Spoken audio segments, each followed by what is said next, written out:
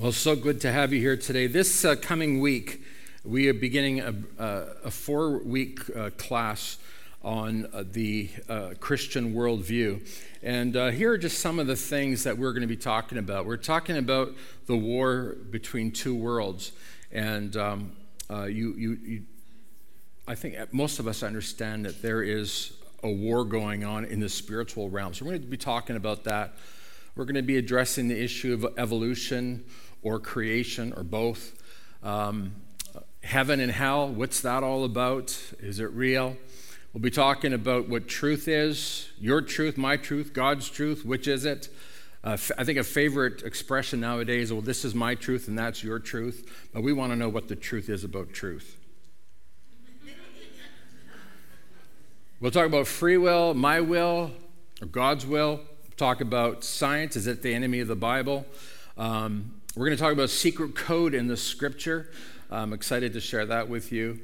And I say secret in quotations because it's not that secret, but I think a lot of people don't understand it, so we'll share that. We'll talk about the life-saving importance of church attendance. We're talking about sexuality, and there's so many other things that we'll be discussing. So if you can be here on Wednesday for 4 weeks, I think that you will be enlightened and excited about your faith. And you'll begin to understand how we as Christians interpret this world, how we interpret life, how we interpret death, how to live in this world. So if you can make it, please sign up so we know how many chairs to set up.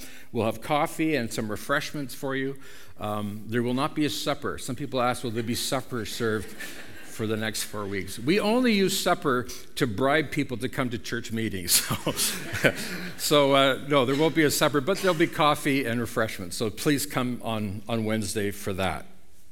Now, last week we talked about what many Bible scholars believe is the first Christian creed of the church. In fact, it was written so early that it was actually before the time that the Apostle Paul had even become a Christian. And he shares this with the believers in Corinth. And he says that what I received, I'm now passing on to you as of the first and most important passage of Scripture. And it's 1 Corinthians 15, 3-7. And so what we believe is that the early believers would have recited this together in their gatherings. And so we're going to do that this morning. We're going to pretend that we're going to go back 2,000 years. We're going to pretend that we're first century Christians. So I'm going to ask everybody to stand with me, please. And I'm going to lead you in the recitation of this passage of Scripture.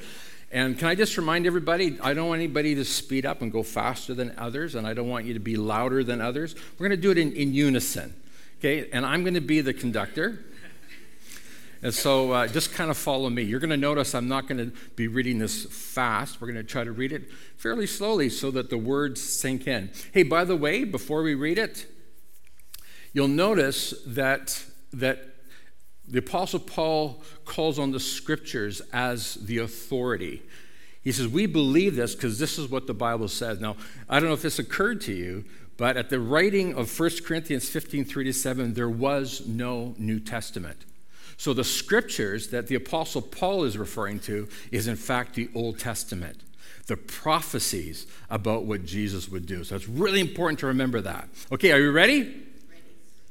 There's only 4 of us doing this? All right, can we try it again? Are we ready? Yes. Okay, this is going to be great. Here we go. Christ died for our sins, just as the Scripture said. He was buried, and he was raised from the dead on the 3rd day, just as the Scripture said. He was seen by Peter, and then by the 12. After that, he was seen by more than 500 of his followers at one time, most of whom are still alive, though some have died. Then he was seen by James, and later by all the apostles. You guys were great. Give the guy beside you a high five. Okay, you may be seated. Okay, so folks, I just remind everybody, it's really, really critical that you understand this. The resurrection, Christ's resurrection, and the teaching that we as believers in Jesus Christ will be resurrected on the day, we call it the day, capital D, is central. It's central to the Christian teaching. And a lot of people don't know that. They don't understand that you take the resurrection factor out of Christianity and the whole thing falls apart. There can be no Christianity without the resurrection. It's that critical. And this is why the Apostle Paul wants to make sure that the Corinthians understand that Jesus did in fact rise from the dead. This is the proof. These are the factors. First of all, the scriptures prove it. The scriptures give witness to this. But more than that, all those who knew Jesus, all those who followed Jesus saw him after he arose from the dead. It's been called one of the best substantiated facts of history. Now, you may choose not to believe that. That's your prerogative. You can do that.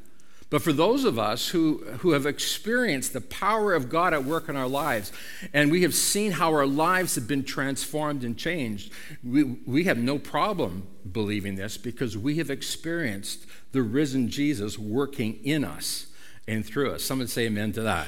Yes. So that's my experience. That's what God did in my life. And by the way, God is still doing that. So the resurrection is critical. It's key.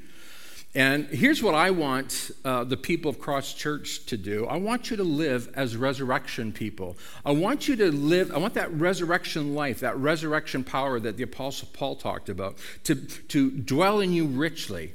This is what the Apostle Paul said. I want to know Christ, and I want to know the power of the resurrection. That same power that raised Jesus up out of the grave. Paul's saying, I want that power at work in me. And I don't know about you, but man, that's exactly what I want. I want that resurrection power at work in my life. Now, when Gloria and I were in Israel with 8 other people from our church, one of the ladies on the tour and we got to talk. And she said that she suffers from FOMO. Does anybody here suffer from FOMO? Does anybody know what FOMO is? Well, let me just bring you up to speed on this. FOMO is the fear of missing out. And here's the definition. It's anxiety that an exciting or interesting event may currently be happening elsewhere, often aroused by posts seen on social media. Now, let me ask you, does anybody here suffer from FOMO? There's a few people. Few honest people. Others are not. I'm not putting my hand up. Hey, here's what I know. Here's what I know. There's far more people suffering from FOMO here than are willing to admit it. And the reason I know that is because this is what the research says. Market research group Nielsen reported that adults spend more than 11 hours per day watching, reading, listening to, or simply interacting with media. 11 hours per day. And that's up 9.5 hours from just 4 years ago. So this is being monitored. People are reporting that that's how much time they're spending. In fact, they discovered that people are in fact checking their phones every 12 minutes. It's a staggering number of times through the course of the day where you're constantly checking. And have you noticed? That every time someone sends out a tweet or a Facebook post or there's a voicemail or a text, that there's a little bing. You notice that? Bing. Sometimes we hear it in church, even though everyone's not supposed to have their phones on. Bing. And everybody in that moment, their heart beats a little faster because they wonder, what on earth is happening out there? What's going on? I get tweets. I don't spend any time on Facebook. So if you're trying to talk to me through Facebook, I'm not looking at it. So if you want to talk to me, you have to actually phone me or text me or email me. But here's what I discovered: is every time someone's tweeting something, I'm getting on my phone's over there, by the way. Every time there's a tweet going out, someone says, this person is tweeting this person has tweeted out that, this, that, and the thing's ding, ding, ding. It's like all important stuff, getting my attention. But the fact of the matter is it's all nonsense. It's all meaningless. I don't really care what you are eating for lunch. We've got to take a picture of this. We've got to send this out right away. This is important stuff. I don't care if you're having a hamburger or well, let's not talk about food right now. I don't care about that. And yet this is so important. And we got to get that out because we have to read it because we don't want to miss out on this important information. You know what? This has become very stressful for people. And so now there's a new movement out called JOMO. FOMO is a fear of missing out. JOMO is the joy of missing out. Is that good? The joy of missing out. Hey, it stresses us out. Hey, here's what's happening, my friends. And if you want to know, there is a war going on between the systems of this world and God. It's, simply put, it's a battle between what's temporal and what's eternal. The enemy of our souls, the enemy of this world, is working overtime to distract us from what really matters. I think most of us, even if you're not a Christian, would agree, yeah, I'm being distracted by things that really are not important. And what's happening now is that we are allured, actually. It's something alluring about this temporal nonsense. And what's alluring about it is that it gives us relief from the demands of eternity. We can avoid the demands of eternity. And you know what I'm talking about when I talk about the demands of eternity. What happens after we die? Does it matter how I live my life? Does my life have eternal significance or is it meaningless? I can tell you, I've done some funerals in my time that have been absolutely spectacular, wonderful funerals. Now, that sounds like a strange thing to say about a funeral. I'm thinking of Marilyn Wedlake, celebrating her life and what her life meant to so many people. In case you don't know who Marilyn Wedlake is, she was one of the faithful servants in this church who blessed and served, over the years, without exaggerating, thousands of people. What a great joy and a great blessing. There's a woman who was not caught up in the things that are temporal, but caught up in the things that are eternal. I've had other funerals, however, that have been very, very difficult. Because I sit down with the family and I say, please tell me something about your departed loved one. What great things did they do? And they look at it, the family looks at each other. Well, I don't know. Well, never missed Coronation Street. Saw all of them. Whoa. Nothing. A life lived and produced nothing. Made no difference in anybody else's life. Didn't help anybody in the world. It was all about them. This is what I'm driving at. We talk about the resurrection. We're talking about a life lived in light of eternity. If, in fact, there is a resurrection, the Apostle Paul tells us in 1 Corinthians 15, if there is a resurrection, that means you and I also will be resurrected. And we will someday stand before God. Now, I want to talk about that really quickly for a moment. I want to talk to you about the resurrection. And before I do, let me just read to you some scripture from 1 Corinthians 15. And I'm looking at verses 30 to 34. And Paul says, "And why should we ourselves risk our lives hour by hour?" He's talking to the Corinthians because the Corinthians, there's been some talk in the church in Corinth that there is no resurrection and that how you live doesn't really matter. Once you live your life, it's all over, which begs another question. If all there is this life and nothing else, why bother being a Christian? Why bother giving and sharing, and why bother not just doing whatever you want? So Paul says, why should we ourselves risk our lives hour by hour if there's no resurrection? Paul says, "For I swear, dear brothers and sisters, that I face death daily. This is as certain as my pride in what Jesus Christ our Lord has done in you." And what value was there in fighting wild beasts, those people of Ephesus who tried to kill him, if there will be no resurrection from the dead? And if there is no resurrection, let's feast and drink, for tomorrow we die.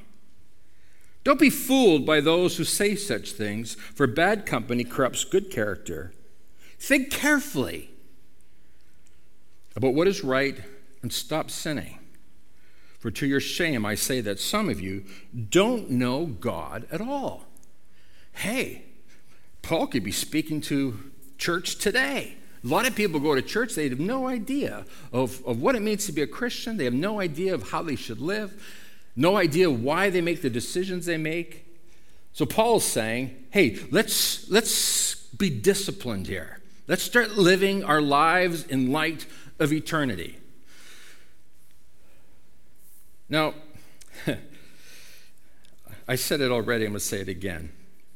When you're on the social media, Facebook or I guess Instagram's the big one right now. Am I right? Hello? Instagram, is Instagram big or not? Yeah. So some of the older people are saying, I don't even know what that is. Social media, Facebook and Instagram and Twitter. Anybody watch or anybody read Donald Trump's tweets? Very entertaining. You could spend your whole day just reading those. You know, really, I don't care. I don't really care what you're eating, what you're wearing, who you're with.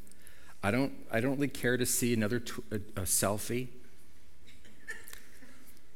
Do you know, I told you last week that when we were at Notre Dame, there was a guy who was doing a selfie of himself with Jesus hanging on the cross. Did I tell you that last week? And I thought it was funny. He was fixing his hair up before he did the selfie with Jesus. I thought, wow, that is really something. What a different world we live in now. There was one lady who's going around kissing all the columns in the church, and another guy's doing a selfie with Jesus. I guess the older people will kiss the columns. The younger people do the selfies. And if you don't know how to do a selfie, you can go to WikiHow, and they'll tell you how to do selfies. Did you know that? So that you can have good selfies.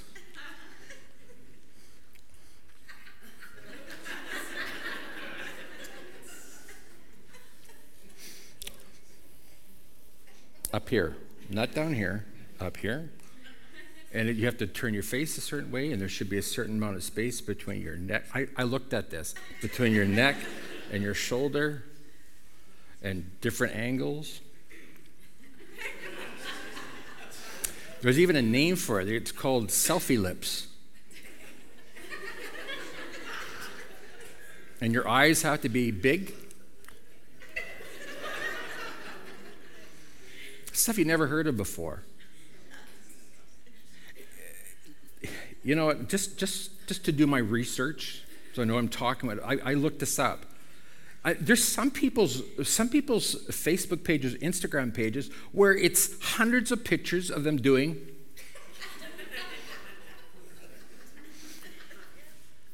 Really? Look I don't care if you take a selfie. No one's going to hell for taking a selfie. But here's the problem. It's when your life, the sum total of your life, is that which is temporary, momentary, that which will pass away, that which will come to nothing. You and I were created as eternal beings. Our lives are supposed to count. Our lives are supposed to be productive for the glory of God. If you're a Christian, our lives are productive for the glory of God. So Paul says, let's just look at this verse in verse 32 here, 1 Corinthians 15:32. He says, and what value was there in fighting wild beasts, those people of Ephesus? He calls them wild beasts because they were nasty and vicious. They nearly killed them. He says, what's the point? What's the value if there's no resurrection from the dead? And if there is no resurrection, well, then let's feast and drink, for tomorrow we die. That really is the philosophy of this world, both in Paul's time and in our time. If there's no eternity, if there's no resurrection, well, let's live it up. Let's have a ball. Let's party. Let's party hardy. Let's party till we drop. But Paul says, if there is a resurrection, if there is eternity, this is a game changer. This has got to change the way that you live your life. This has got to change the way that you interact with the people in your life and what you do when you go to work and how you spend your spare time and how you spend your money. Paul says, man, I'm breaking my back serving God. And the reason I'm doing it is because I know that someday I will be resurrected. And someday I will stand before Jesus and I will have to give an account. I'm going to talk about more of that in just a moment. But I want you to stop and think for a moment that the resurrection is at the very center of our hope. What's our hope? Our hope is that this is not all there is. Wouldn't you be ripped off if this is all there was? Somebody like, you're going through a particularly tough week, aren't you? But if this really is all there is, hey, we live in comparative, wealthiest people on the planet, right here in Canada, compared to the rest of the world. Those people in third world countries, wouldn't you say that they would feel ripped off if this is all there is? We know instinctively, that there's got to be more, that this ain't right. We think of a child dying at a young age because of illness or somebody snuffed out in the prime of life. This is not right. There's got to be more to it. And Paul says this is our hope. There is a resurrection. There's more to life than what happens in the few years we're on this planet. I don't know about you, but I got chills going up and down my spine. There's got to be more. And the good news is there is. And how do we know it? Because Easter is a celebration of the resurrection of Jesus Christ. And we have the proof that Jesus rose from the dead. And if Jesus rose from the dead, Paul tells us in 1 Corinthians 15, then we too will rise from the dead. But the question is, what happens after we rise from the dead? Look at Paul says there's all kinds of people that have this philosophy of life. He says, and this is a deadly philosophy. There's a lot of people, especially in Canada, that live like this. They're just living for themselves. They don't think of anybody else. They don't think of anything else. They just think of themselves. Paul says it's deadly. And Paul says, for this reason, you've got to make sure that you choose your friends wisely. You've got to choose the right people to hang out with. You've got to make sure that the people you're spending time with do not hold to this philosophy. Because if you do, then you are in danger. Did the Apostle Paul really say that? Yes, he does. In fact, he says it right here in verses 33 and 34. He says, don't be fooled by those who say such things. Let's eat, let's feast and drink, for tomorrow we die. Don't be fooled by those who say such things. For bad company corrupts good character.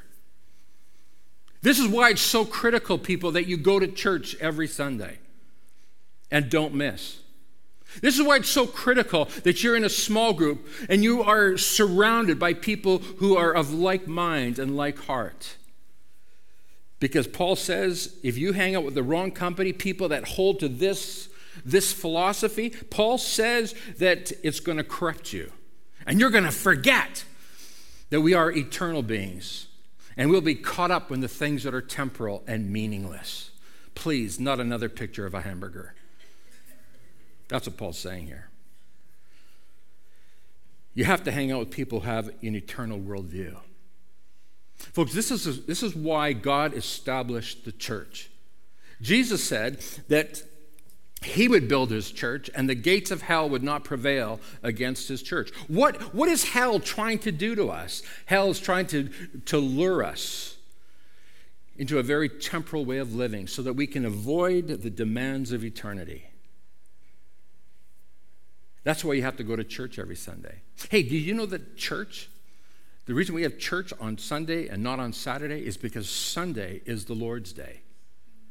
Sunday is the day that Jesus rose from the dead. And this is why the psalmist looks forward to that day. And he says, this is the day that the Lord has made. We will rejoice and be glad in it. This is Resurrection Sunday. And every Sunday that you come to church, you are celebrating the resurrection of Jesus Christ. You are celebrating the fact that you are an eternal human being with eternal significance and with eternal purpose. That's why you come to church on Sunday. Every time you come through those doors, you come here to a little patch of heaven. You're looking around thinking, well, it doesn't really look like heaven. Hey, we're doing our best. And anyways, in case you haven't figured this out yet, we talk about heaven. We talk about eternal life. We're not talking about something that's physical. We're talking about something that's spiritual. You come into the presence of God's people, and you are in the presence of God. Because where two or more are gathered together in Christ's name, Christ is there. Did you know God's here right now? God is here. And right now, his Spirit is moving in your heart, and his Spirit is connecting with your spirit. You say, Pastor, what if I'm not a Christian? Oh, God's after you because he loves you. And you're here this morning, not by accident. You're here today because God wants you to be here today, right now. He wants you to hear this sermon. You thought you had it all under control. I'm going to tell you, we have a theological term for it. We say God is sovereign. He's the king. He reigns. That's what the sovereign means. He's reigning over us. And you are here right now hearing the preaching of the Word of God because God wants you to know something today. He wants you to know that you were created for eternity. You're eternal. You're an eternal human being. You're not on this earth for a few short years and then you're dead and that's it. No, this is just the beginning. Let's talk about the significance of this. If you believe that you are an eternal being, if you believe that you were created for eternity, that it's a big game changer. In verse 30, Paul says, and I read this already, and why should we ourselves risk our lives hour by hour if there's no resurrection? You're not going to do it. But if there is, that changes everything. It's going to change the way that you live your life. You say, Pastor Allen, well, how should I live then? What changes should take place in my life because there's a resurrection? Well, first of all, you've got to give thought to a teaching that we don't hear anything about anymore because, quite frankly, it's a little distasteful and it's uncomfortable and it sounds harsh and mean. You know where I'm going with this. It's a matter of what happens after you die. Do you go to heaven? Or do you go to hell? Nobody talks about that now. Nobody wants to talk about that. It's far too uncomfortable. We have to be positive. Don't mention the word sin. Don't mention the word dying or death, and don't mention hell. There's some churches who have a policy to eliminate that from their language. The problem with that, folks, is it's in the Bible. It's in the Scripture. In fact, some say that Jesus speaks more about hell than he does about heaven. Listen, the gospel is the good news because Jesus shows us a way out of hell. Did you hear this? I can hear a pin drop in this place. Some of you are thinking, I'm never coming back to this church ever again. Hey, can I just remind you of something? It's in the Bible. And Jesus taught this. It's good news because Jesus has given us a way. In Jesus' Sermon on the Mount, he talks about the wide road which leads to destruction. And most people, he says, they choose that wide road. But the road that leads to heaven is called the narrow road, the narrow gate. And Jesus says few find it. Listen, I'm going to tell you something right now, in case there's anybody here who think, what kind of a God who calls himself loving would send anybody to hell? God doesn't want anybody to go to hell. In fact, this is what John 3:16 is. Everybody learned that as a child. For God so loved the world that he gave his only son. What's his name? Jesus. That whoever believes in him will not perish, will not die, but have what?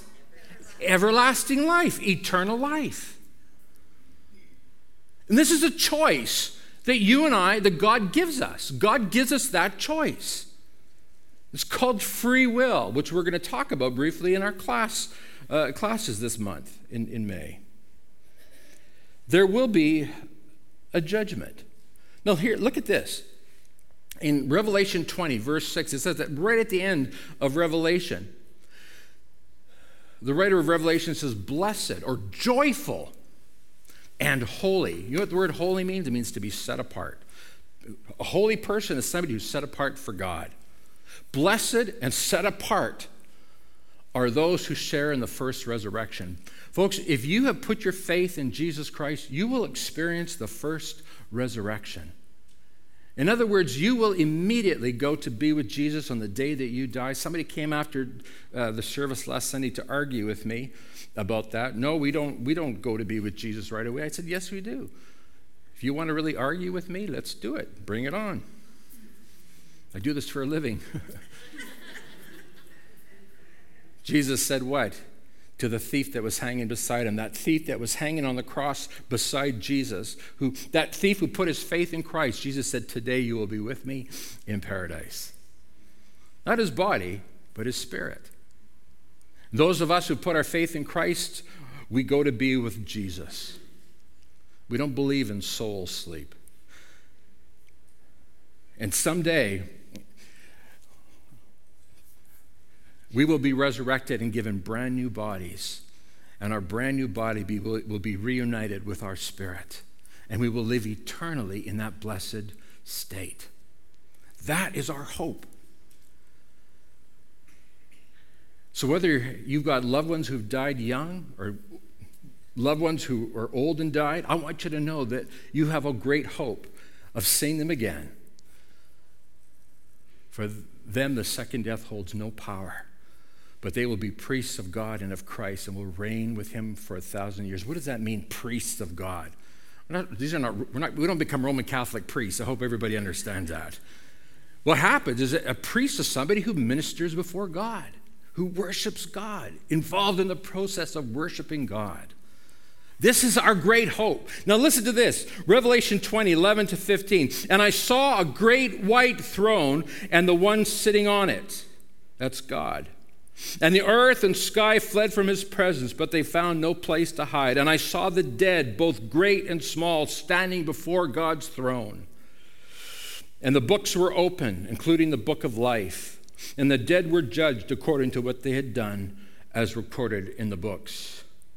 The sea gave up its dead, and the death and the grave gave up their dead, and all were judged according to their deeds. Then death and the grave were thrown into the lake of fire. This lake of fire is the second death, and anyone whose name was not found recorded in the book of life was thrown into the lake of fire. Do you see why it's so critical that we live our lives in the light of eternity? And you see why Satan does everything in his power to cause us to be temporal in our thinking. Don't talk about eternity. Don't talk about that stuff, Pastor. Can we just talk about being positive? Don't worry, be happy. Listen, if you want to satisfy yourself with a superficial way of life, that's your choice. But if you care about what happens when you die, then you've come to the right place, because the Bible gives us hope of eternity with Jesus Christ if we put our faith in him. If you haven't put your faith in Jesus Christ yet, I invite you to do that today. Pastor Allen, how do I do that? Just simply say, God, I recognize I am a sinner. I recognize that my life does not bring glory to your name. In other words, when people look at you, do they think, wow, He serves God. What a great God that guy serves. That's what it means to bring glory to God.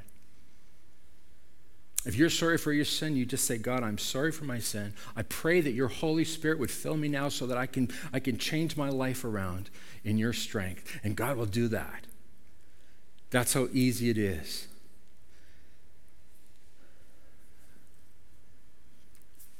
And you'll do that if you understand that there is an eternity waiting us.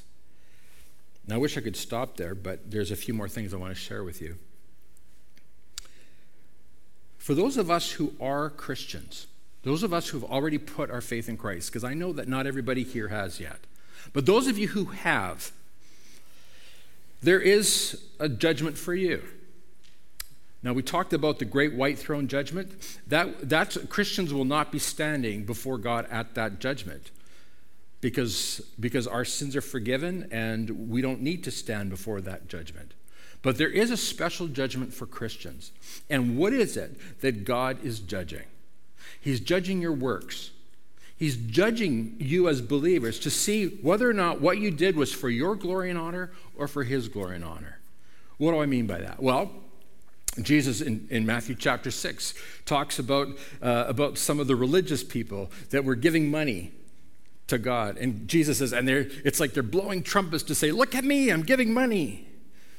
Or look at me, I'm praying. And Jesus gives a description of one guy who's praying, saying, God, you are so lucky to have me. I am such a wonderful person, God. And look at all the sinners around me, the scum of the earth, but I kept myself pure for you, God. How wonderful I am. Jesus says, what a bunch of garbage. What hypocrites. Jesus says, you got your pat on the back. Jesus says, if you want to be rewarded, then do your good work in private, in secret. That's what he says. 1 Corinthians 3:12-15, if anyone builds on this foundation using gold, silver, costly stones, wood, hay, or straw, their work will be shown for what it is, because the day, capital D, that day, the day of judgment, will bring it to light. It will be revealed with fire, and the fire will test the quality of each person's work. Listen to this, verse 14 of 1 Corinthians 3. Verse 14, 1 Corinthians chapter 3. If what has been built survives, the builder will receive a reward. In other words, Jesus is saying, or Paul is saying, Jesus is saying through Paul, that your works, all the good works that you've done are going to be judged by God, and we're going to find out if it was for your glory and honor or if it was for God's glory and honor, if it was real or if it was just hypocrisy. And Paul says, if it is burned up, the builder will suffer loss, but yet will be saved. But only as one escaping through the flames. In other words, saved by the skin of your teeth. Now, Many Bible scholars have debated, what does it mean when it talks about being rewarded? Marilyn Wedlake, some of you remember her. Here's what she loved to say. She says, I can hardly wait for that day when I'll stand before Jesus and Jesus will give me my reward. And she talked about that reward as a crown. And hopefully I will receive more than one crown, because here's what I want more than anything in my life. I want to be able to take that crown off and I want to put it at the feet of Jesus.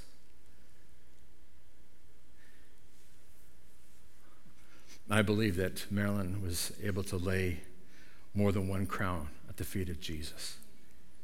I wonder, what will you have to lay at Jesus' feet? Your life counts. It matters how you live your life. Jesus tells us, furthermore, that we need to lay up treasure in heaven. And some of us, we're doing quite well on this earth, quite wealthy on this earth. We've got a lot. But the fact is when you get to heaven, if you get there, you're going to be living like paupers. You got nothing there.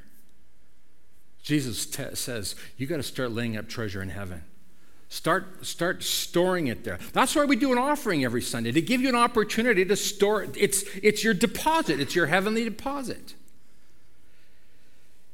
Don't store up treasures here on earth where moths eat them and rust destroys them and where thieves break in and steal. Store your treasures in heaven where moths and rust cannot destroy, and thieves do not break in and steal. For wherever your treasure is, that's where your heart is also. Where's your heart? Is it focused on temporal things? I got to get more stuff. How many purses do you really need? How many pairs of shoes do you really, really need?